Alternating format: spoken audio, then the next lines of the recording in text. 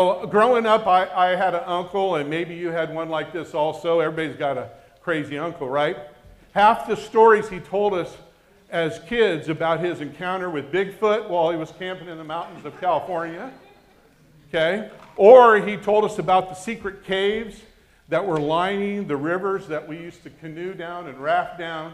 And he said those caves were used by the Chinese during the 1800s, and they hid, and they dug these caves deep, and they hid gold and silver in them, but they've closed a lot of them up, and yet if you look real hard, you can find them. And so we as kids thought, oh my gosh, we're gonna get rich as we're canoeing down the river, and we're gonna find these things, and we're gonna make some big bucks, right? All these little stories, as well as him showing us divining rods and saying that you can find water each and every time you use that divining rod. And he tried to get us to use them and learn how to use them. What I learned is that though his stories were fun and they were entertaining, they were tall tales. Half of these stories contain some truth, along with a lot of half-truths and things that really just were complete falsehoods. And many times the half-truths were thrown in just to make the story better. So as we got older and we became teenagers, what we learned is when our uncle began to tell us stories, we became skeptical about the truth of what he was presenting.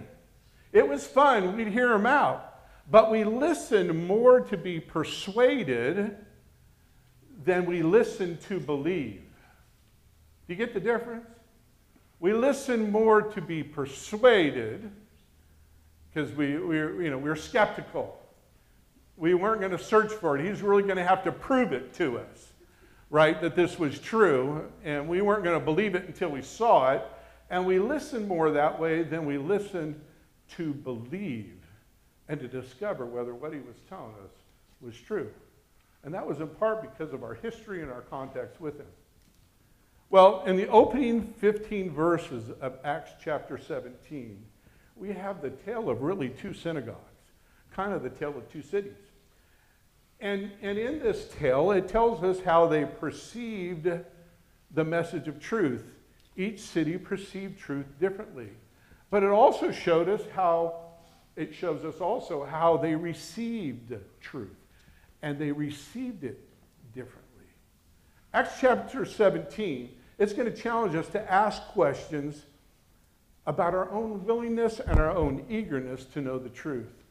And these are important questions when it comes to Easter. How eager are you and how willing are you to know the truth? Not just truth in general, but specifically the truth about God, the truth about the gospel of Jesus Christ. How willing, how open, how eager are you to know the truth? So when it comes to the Bible, when it comes to the words of Jesus and his apostles, when it even comes to the words that I'm going to share with you in this message that I'm bringing you today, are you listening to be persuaded? Am I having to work to persuade you? Or are you listening and seeking to believe? Looking for reasons to believe. So I want to read with you about these two cities and these two groups of people who received truth in two different ways and perceived truth in two different ways. And you're going to notice something, that one way is better than the other, and it leads to greater blessing. Now, God can work with either way.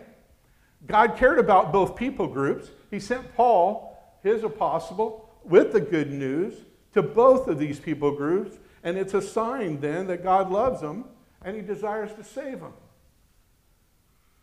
But one group was listening to perceive and be persuaded, and the other one was listening to believe. So if you got a Bible, you can open up to Acts chapter 17, and we're going to read verses. We're going to start with verses 1 through 4. Now remember, the Apostle Paul is traveling on his second missionary journey, and he's traveling with Silas, and he's going through places he hasn't gone before. And so here we see him come to the town of Thessalonica. And I want you to read what happened there. When Paul and his companions had passed through Morpheus in Apollonia, and that's close, right? I'm not going to tell you why I can't pronounce these words, but I'll tell you later. They came to Thessalonica, where there was a Jewish synagogue. It's basically a place where they read the Word of God and where they gathered as believers. It was like a modern-day church in some ways. And as was his custom, Paul went into the synagogue on 3 Sabbath days, and he reasoned with them from the Scriptures, explaining and proving that the Messiah had to suffer and rise from the dead. This Jesus I am proclaiming to you is the Messiah, he said. Some of the Jews were persuaded and joined Paul and Silas, as did a large number of God-fearing Greeks and quite a few of the prominent women. Because see, Paul was really there more than just those 3 Sabbath days. He was, after he spent that time with the Jews, he began to spend time with the Gentiles and the Greeks that were out, sharing the gospel with them as well. And people believed. But the Jews, some were persuaded and a few believed. I want you to go back to verses 2 through 3. It said this again in verses 2 through 3. In Thessalonica, Paul reasoned with them from the Scriptures, explaining and proving that it was necessary for the Christ to suffer and rise from the dead. And then verse 4, and some of them were persuaded. There was a need for them to be reasoned with. They had to be persuaded. You know, it's kind of cool that God uses different forms of preaching and teaching and coming to people. And with these folks, Paul had to come and he had to reason with them. That means that Paul would present a truth, and then he would take Scripture and put it alongside that truth and say, this proves it. This is the foundation for what I'm saying to you. And then they'd have question and answers, and they'd talk about it, and they'd struggle with it, and they'd debate about it. And with some folks, you have to have that kind of a relationship as you share truth, right? Because they have to be persuaded. These folks held on to tradition. We have different people out there. We have some folks, are you a traditionalist? Raise your hand if you feel yourself as a traditionalist. I see some people here. Who considers themselves a high truth person? And they like truth. Typically, traditionalists are folks that feel like, hey, I pretty much have learned what I need to learn, whether it be in life or in spirituality or in the church. I pretty much know how things operate. I know what I believe. I'm going to hold on to that. Not going to change. Not going to budge. I already know it. Tradition is what matters because I've locked in. But truth folks, on the other hand, are more flexible. If you want truth, that means you have a growth mindset. That means you want to keep growing into greater truth. You want to discover truth even if it's truth that you have not previously known or accepted. You're open because you want to grow. And you know that growth is the key to life. And God wants us to grow. But some of us are more traditional and traditionalists. We're stuck in our tradition, and the way we see things, or the way we're going to see things till our dying day, that's how we feel. I'm here to tell you something. Paul would want to debate with you. He'd want to have a back and forth with you. He'd want to have a discussion. Because all teachers and preachers and professors want their students to grow and to grasp new concepts and to grasp them in a deeper way. Amen? Amen. So the books of the Old Testament, they contain many passages about the Messiah. But these Jews had only looked at certain other passages, and they didn't recognize the whole teaching of the Messiah. All the prophecies that were fulfilled in Jesus Christ were there in Scripture. For instance, the crucifixion of Jesus was foretold in Psalm 22. It really talks about that crucifixion. It describes it almost in detail, and it was done 1,000 years. It was written 1,000 years before Christ was born.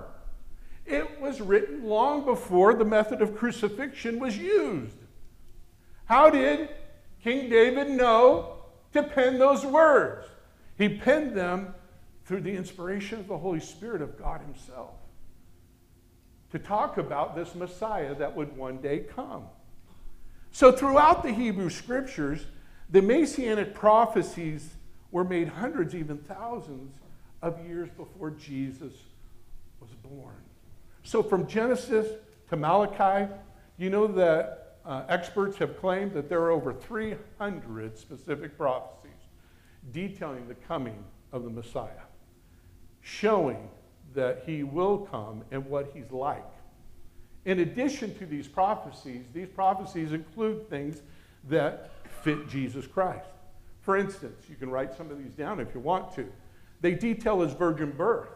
They detail that he was supposed to be born in Bethlehem, that he was supposed to be born of the tribe of Judah, that his lineage would be in the line of King David, that he would live a sinless life, and that his atoning work would be for the sins of his people, that his death and resurrection as Messiah was also well documented in these scriptures. And they fit the Lord Jesus. So I want you to go back with me to the best known Old Testament prophecies concerning the death of the Messiah. I want you to go back with me to Psalm 22, to Isaiah 53. And I hope you'll read them. We don't have time today in the message to read them, but I hope you'll read them. Psalm 22 is especially amazing, as I've said before, because it predicts a number of elements that were included in Jesus' crucifixion 1,000 years before he was crucified. I want you to look at these examples. Here's just 3 of them.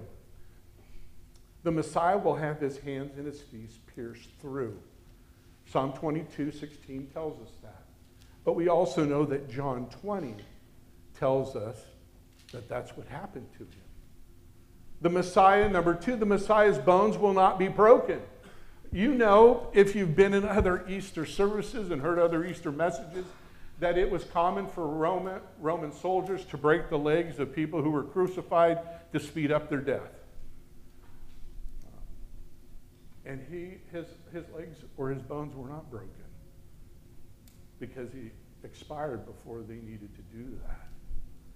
You find that in Psalm 22, verse 17. It says that none of his bones were broken.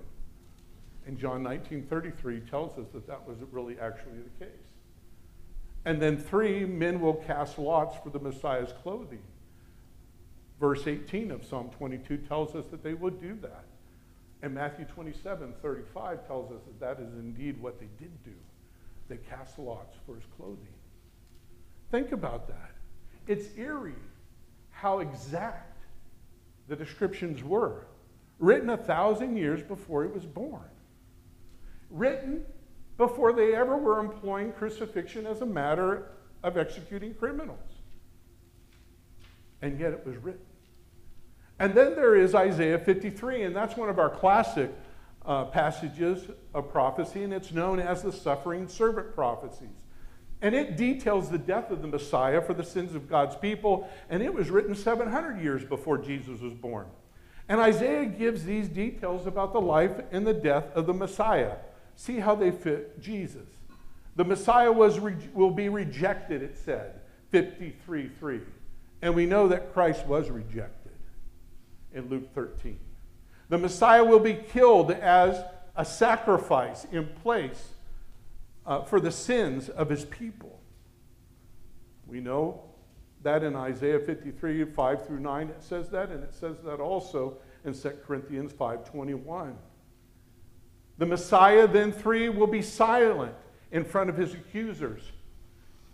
You know, in the gospel, he was silent. And Isaiah 53:7 tells us he would be silent. The Messiah will be buried with the rich. You know from Matthew 27 that it was Joseph from Arimathea who took Jesus' body down and put it in his tomb, and he was a rich man, the scripture says. And then finally, in Isaiah 53:12, the Messiah will be with criminals in his death. And Jesus was crucified between 2 criminals. We know that from Mark 15. So in addition to the death of the Jewish Messiah, it tells us in Psalm 16:10 of his resurrection. And it foretold his resurrection in another Psalm of David.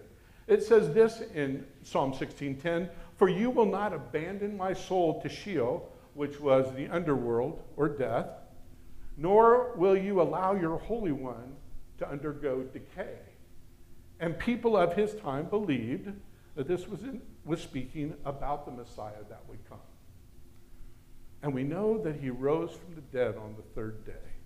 That's what Scripture tells us. So when you look at these circumstances such as his birthplace, his lineage, his method of execution, all those things were beyond Jesus' control. He couldn't have accidentally, he couldn't deliberately set that up for himself. It would be statistically impossible or an improbability. He could not set those things up. He wasn't, and Jesus wasn't the super duper intellect where he's playing chess and everybody else is playing checkers, you know. He's not doing that. It's not like me trying to play Tate, who's 9, in chess, right? He just beat me in chess. I was beat by a 9-year-old. You don't want to play with him. I won't tell you how many times he's beaten Grant. Grant's good at chess. And you know what he told me? Grandpa, you get a little lackadaisical with your queen. Because he knows I'm aggressive with my queen. I like to get her out there and create trouble and scare people.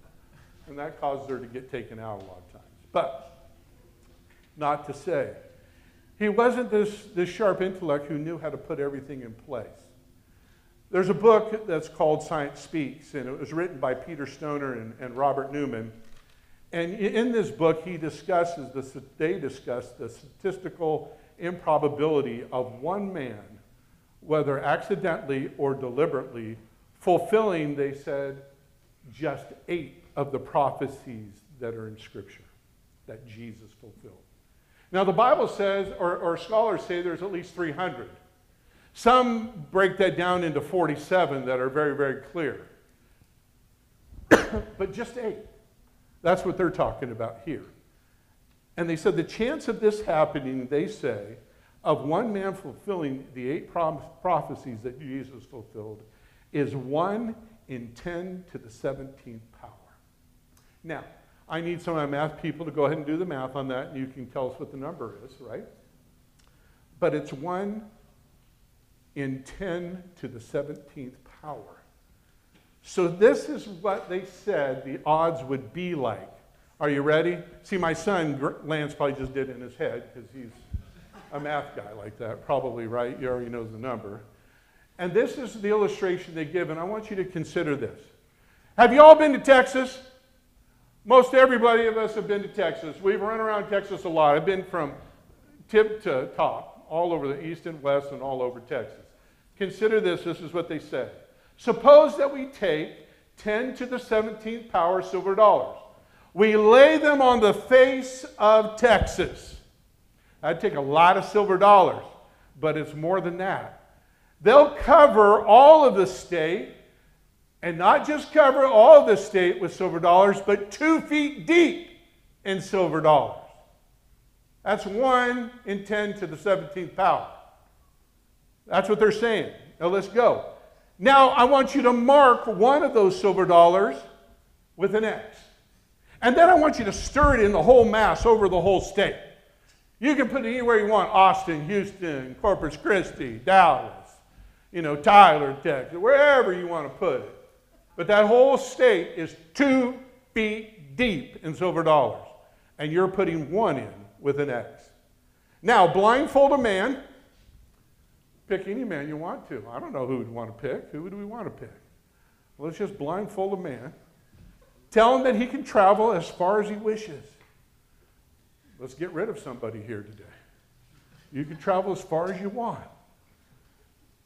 But then you got to tell him, as you travel as far as you want, you got to pick up 1 silver dollar. And you got to say that it's the right one with the X on it. What chance would you have of giving and getting the right one? What chance? 2 feet thick, whole state, from top to bottom, get one right. What would your chance be? And these men say that that's just the same chance that the prophets would have had in writing these 8 prophecies and having them all come true in any one man. That would be the same odds. And they said it would be from any one man from that day to the present time, using their own wisdom. It's an improbability. It's an impossibility. How could they do that? See, that's how nonsensical it is. This man, Jesus, lived. There's more proof that Jesus lived than there is for many different political leaders we've had throughout our world that we just take for granted, lived and served, and were leaders in the world. But for him to fulfill those 8 prophecies, it would be that, those odds would be that astronomical. That astronomical. And there are many other Old Testament verses about Israel's Messiah that were fulfilled not only in the New Testament as well. And they give proof to his deity. Jesus said this in Matthew, or in Luke 24, 25 through 27. You foolish people, you find it so hard to believe all that the prophets wrote in the scriptures. Wasn't it clearly predicted that the Messiah would have to suffer all these things before entering his glory? You see, you're foolish. Because the Jews at that time didn't believe that the Messiah would have to suffer. They thought he would come and reign supreme and deliver them from Roman oppression. And would lead them to glory in the glorious kingdom. There would be no suffering. But Jesus said, no, the scriptures have foretold as of old that the Messiah would have to suffer. Don't be so foolish. This is what the scriptures say. And he said, then Jesus took them, he said, after saying this, he took them through the writings of Moses and all the prophets, explaining from all the scriptures the things concerning himself. And he did this to a group of guys after he had risen from the dead. And then he said in John 5:39, he had said this to the Pharisees, you search the scriptures because you think that they give you eternal life. But scripture points to me. I am the one who these scriptures are speaking of, and I give eternal life. The Jews of Thessalonica, they had to be persuaded to believe and to receive a suffering Messiah. They had to be persuaded to believe that he rose from the dead. They had to be persuaded to believe that this was true and was in Scripture because they based their truth on tradition. They had to work and be persuaded to be ready to see and receive the truth because they weren't open to receive the truth. They were resistant to the truth. They were resistant to the evidence that Jesus is the Messiah and the Savior of the world. Just like maybe some of us are. He's come to give you life. He's come to give you life more abundantly. He's come to give me life more abundantly. But do we need to be persuaded of that, or are we listening to believe? Well, thankfully, this wasn't the only place that Paul went to, because he went to another town. And these things are written so that we might learn from them. And it says in verse 10, as soon as it was night, because what happened in Thessalonica, the Jews found out about the fact that he was getting disciples and people were coming to faith, and so they got jealous, they created trouble, and they ran him out of town. So he basically goes. And as soon as it was night, the believers sent Paul and Silas away to Berea. And on arriving there, they went to the Jewish synagogue. Now the Bereans, Jews, were of more noble character than those in Thessalonica, for they received the message with great eagerness, and they examined the scriptures every day to see if what Paul said was true. As a result, many of them believed, as did a number of prominent Greek women and many Greek men. There's a difference there. Again, in verse 11 through 12, it says, now these Jews were more noble. What does that word mean? And it says they received the word with all eagerness, examining the scripture daily to see if these things that Paul were preaching were true. And many of them therefore believed because they were more noble, because they sought the scriptures daily. See, in that day, the term noble, it really applied to people who were what? Open-minded, fair in mind and in attitude, and thoughtful. Those need to go on your notes. They're open-minded, they're fair, and they're thoughtful. Wouldn't you want that to be said of you? That you're open-minded, you're fair, and you're thoughtful. They were different than the people in Thessalonica.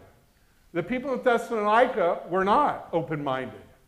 They weren't fair, and they were barely thoughtful. And that's why they had a harder time believing. Luke, the author of the book of Acts, he saw the Bereans as these more noble people because they received this message, Paul's message, with all eagerness.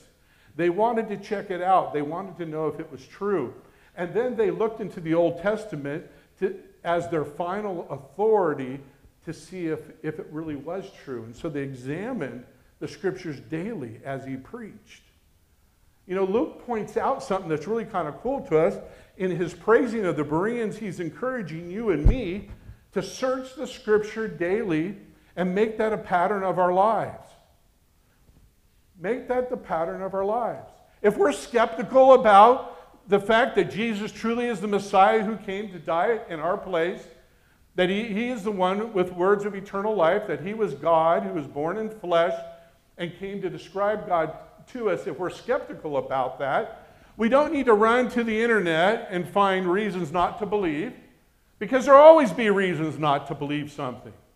We don't need to read other books that say why Christianity is not right.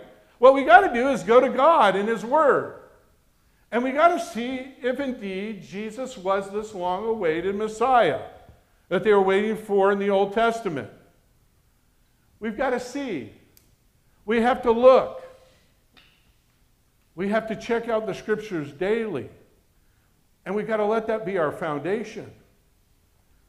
See, the Bible can be understood not only by scholars and intellects, but ordinary people who eagerly and diligently depend on the Holy Spirit to read it and to understand it and to try to study it. And you don't have to study it very difficultly. You can understand it difficultly. I don't know if that's a word, but you can understand it. I came to faith in high school. So if a high school student can understand it, most anybody can understand it, right?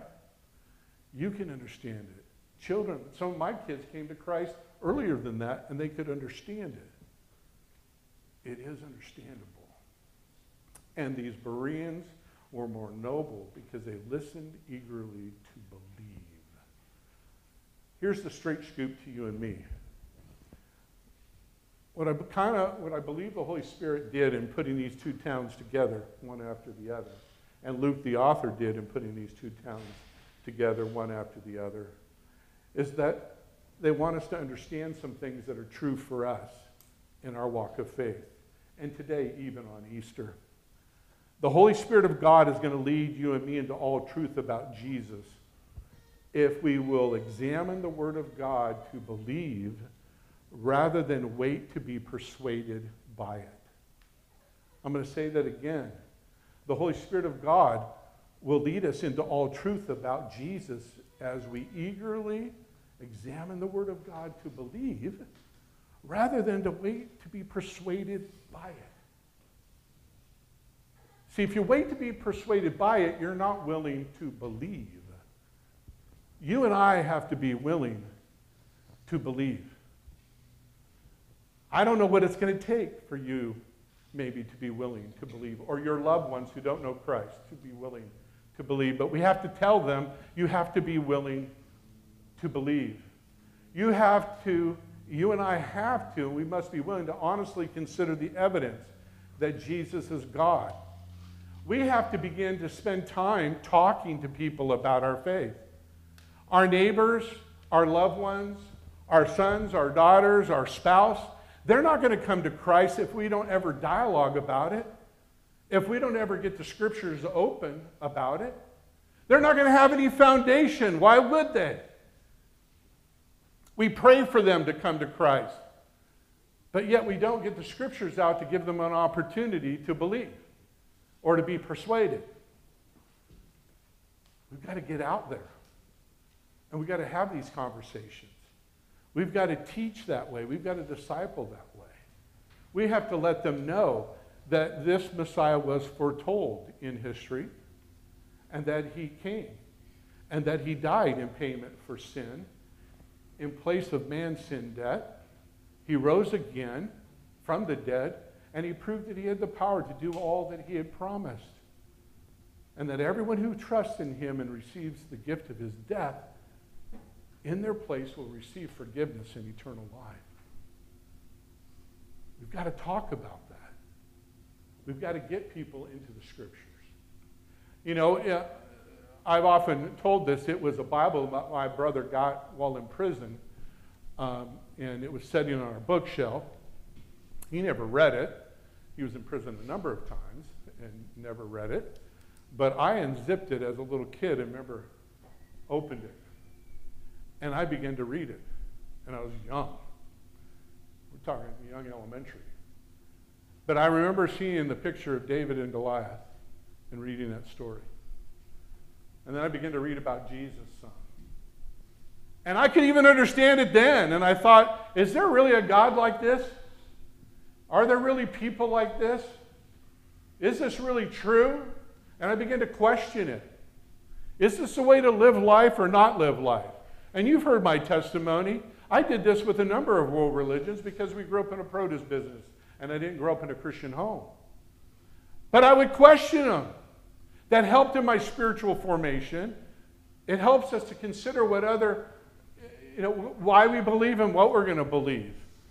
And so as I talk to Mormons and Jehovah's Witnesses, and I talk to pagans, which I ran with, and I talked with people of different faiths and world religions, I began to go, hold it a second, this doesn't add up, this doesn't add up, this doesn't add up, this adds up, this doesn't add up. And I kept coming back to Jesus. I kept coming back to his word. Now, it took me a long time to finally get there and put it all together.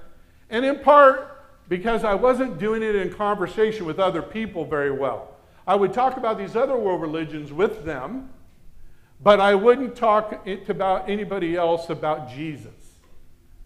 And so I was having a hard time putting it all together until that time it all came together. But I'm here to tell you, it wasn't until I was willing to believe that God revealed himself to me. Because I said, if you're really God, I'll put my faith in you. But you have to make my life brand new and make me brand new because I stink and it stinks.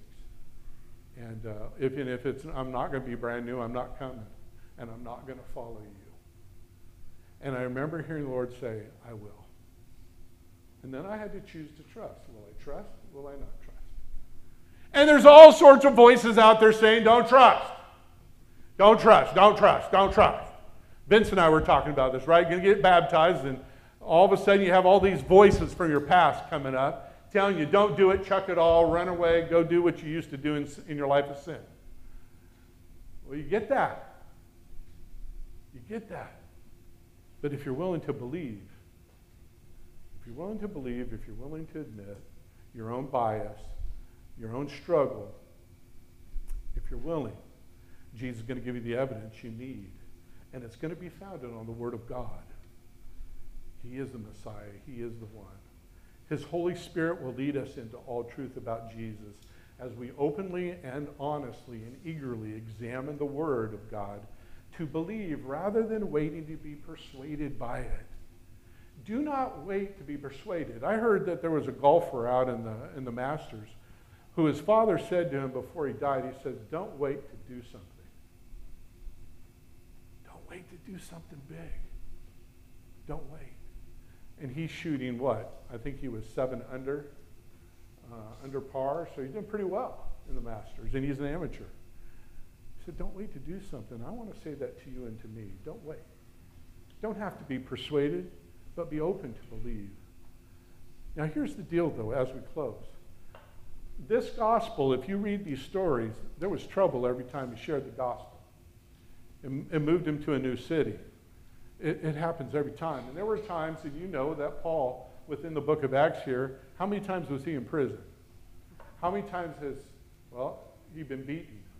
He got stoned, and then he went back to the same city that he got stoned in to try to share the gospel with them again. That time he didn't get stoned, but he had trouble. The gospel does not advance without cost. None of us get to faith without cost. There's always a cost. The very message of the gospel is a message about Jesus Christ, God's only Son, taking on human flesh, suffering and dying so that he might win victory for us over sin, and that he might win victory for us over death by rising from the dead. And it was all because he sacrificed his blood and his life. And because of that, we have eternal life in his name. So if salvation in Jesus came at such a great cost, should we think that proclaiming it won't cost us too? It will cost us. So church, I'm coming to you this morning saying, don't be afraid of the cost. It's all worth it. For the joy set before him, he endured the cross, Hebrews 12 tells us, scorning his shame, and he has sat down victoriously at the right hand of the Father. Somebody say amen to that. Amen. And he is marching us toward a day when he will return and fulfill his mission on earth. And we will be with the Lord forever on that day. That day is coming. Now we are in the day of grace. We are in the time where we can share. We are in the time where we can pray for. But the clock is ticking. That time is shorter than it was last Easter. We're one more Easter closer. I don't know when it will end. I don't know when it will come for you. Whether you'll die and go to heaven or whether you'll live until Jesus returns. But don't fear the cost. There's great reward.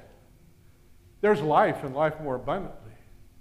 You know, one of the things I love about Jesus is before I didn't know the Lord, I was scared.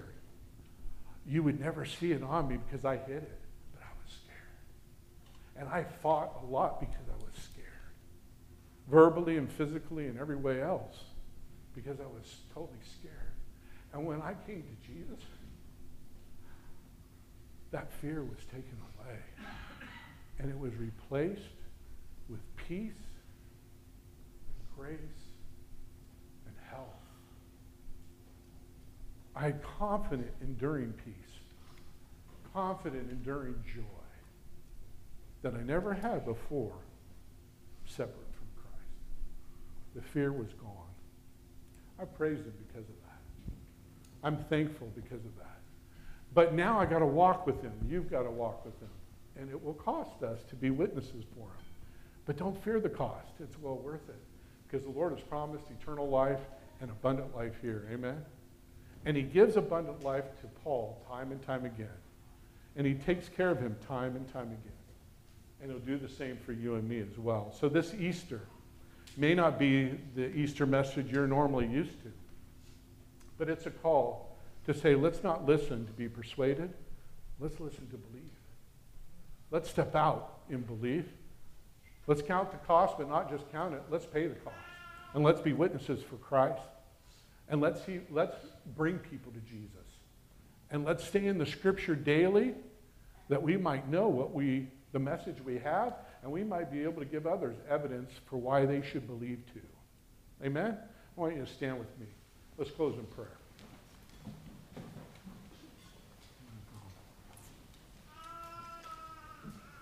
Thank you, Lord. Thank you for this Easter. Thank you for your word. Thank you for Paul's example to us. God, thank you for the grace that you've given us this Easter.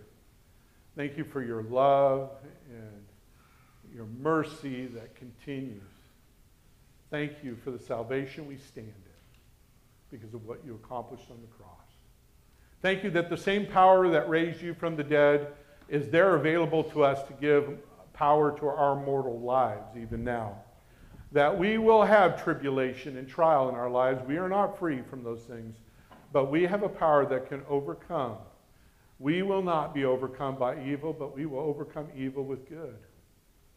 We will not become overcome by darkness, but we'll overcome darkness with good. And we will be victorious in the battle. Even though we might lose a battle here and there, we will win the war. And so, God, keep us faithful and mindful of those things. Help us, God, to be lights while we still have time in our families, in our community, in our church. So bless us, Lord God. And keep us in your word, Lord, that we would be able to give people reasons to believe.